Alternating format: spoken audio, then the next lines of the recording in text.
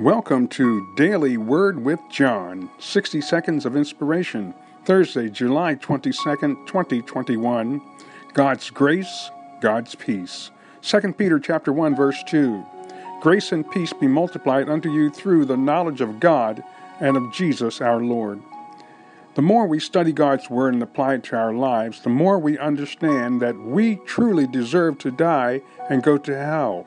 But God's love and His grace through Jesus Christ has made it possible for you and I to call on the name of the Lord, repent of our sins, and receive Jesus as our Lord and Savior. Be born again to live forever with God in eternity. Hallelujah. Glory to God. Father, in Jesus' name, thank you for your word. Thank you for your salvation through Jesus. Thank you for your deliverance that we receive every day.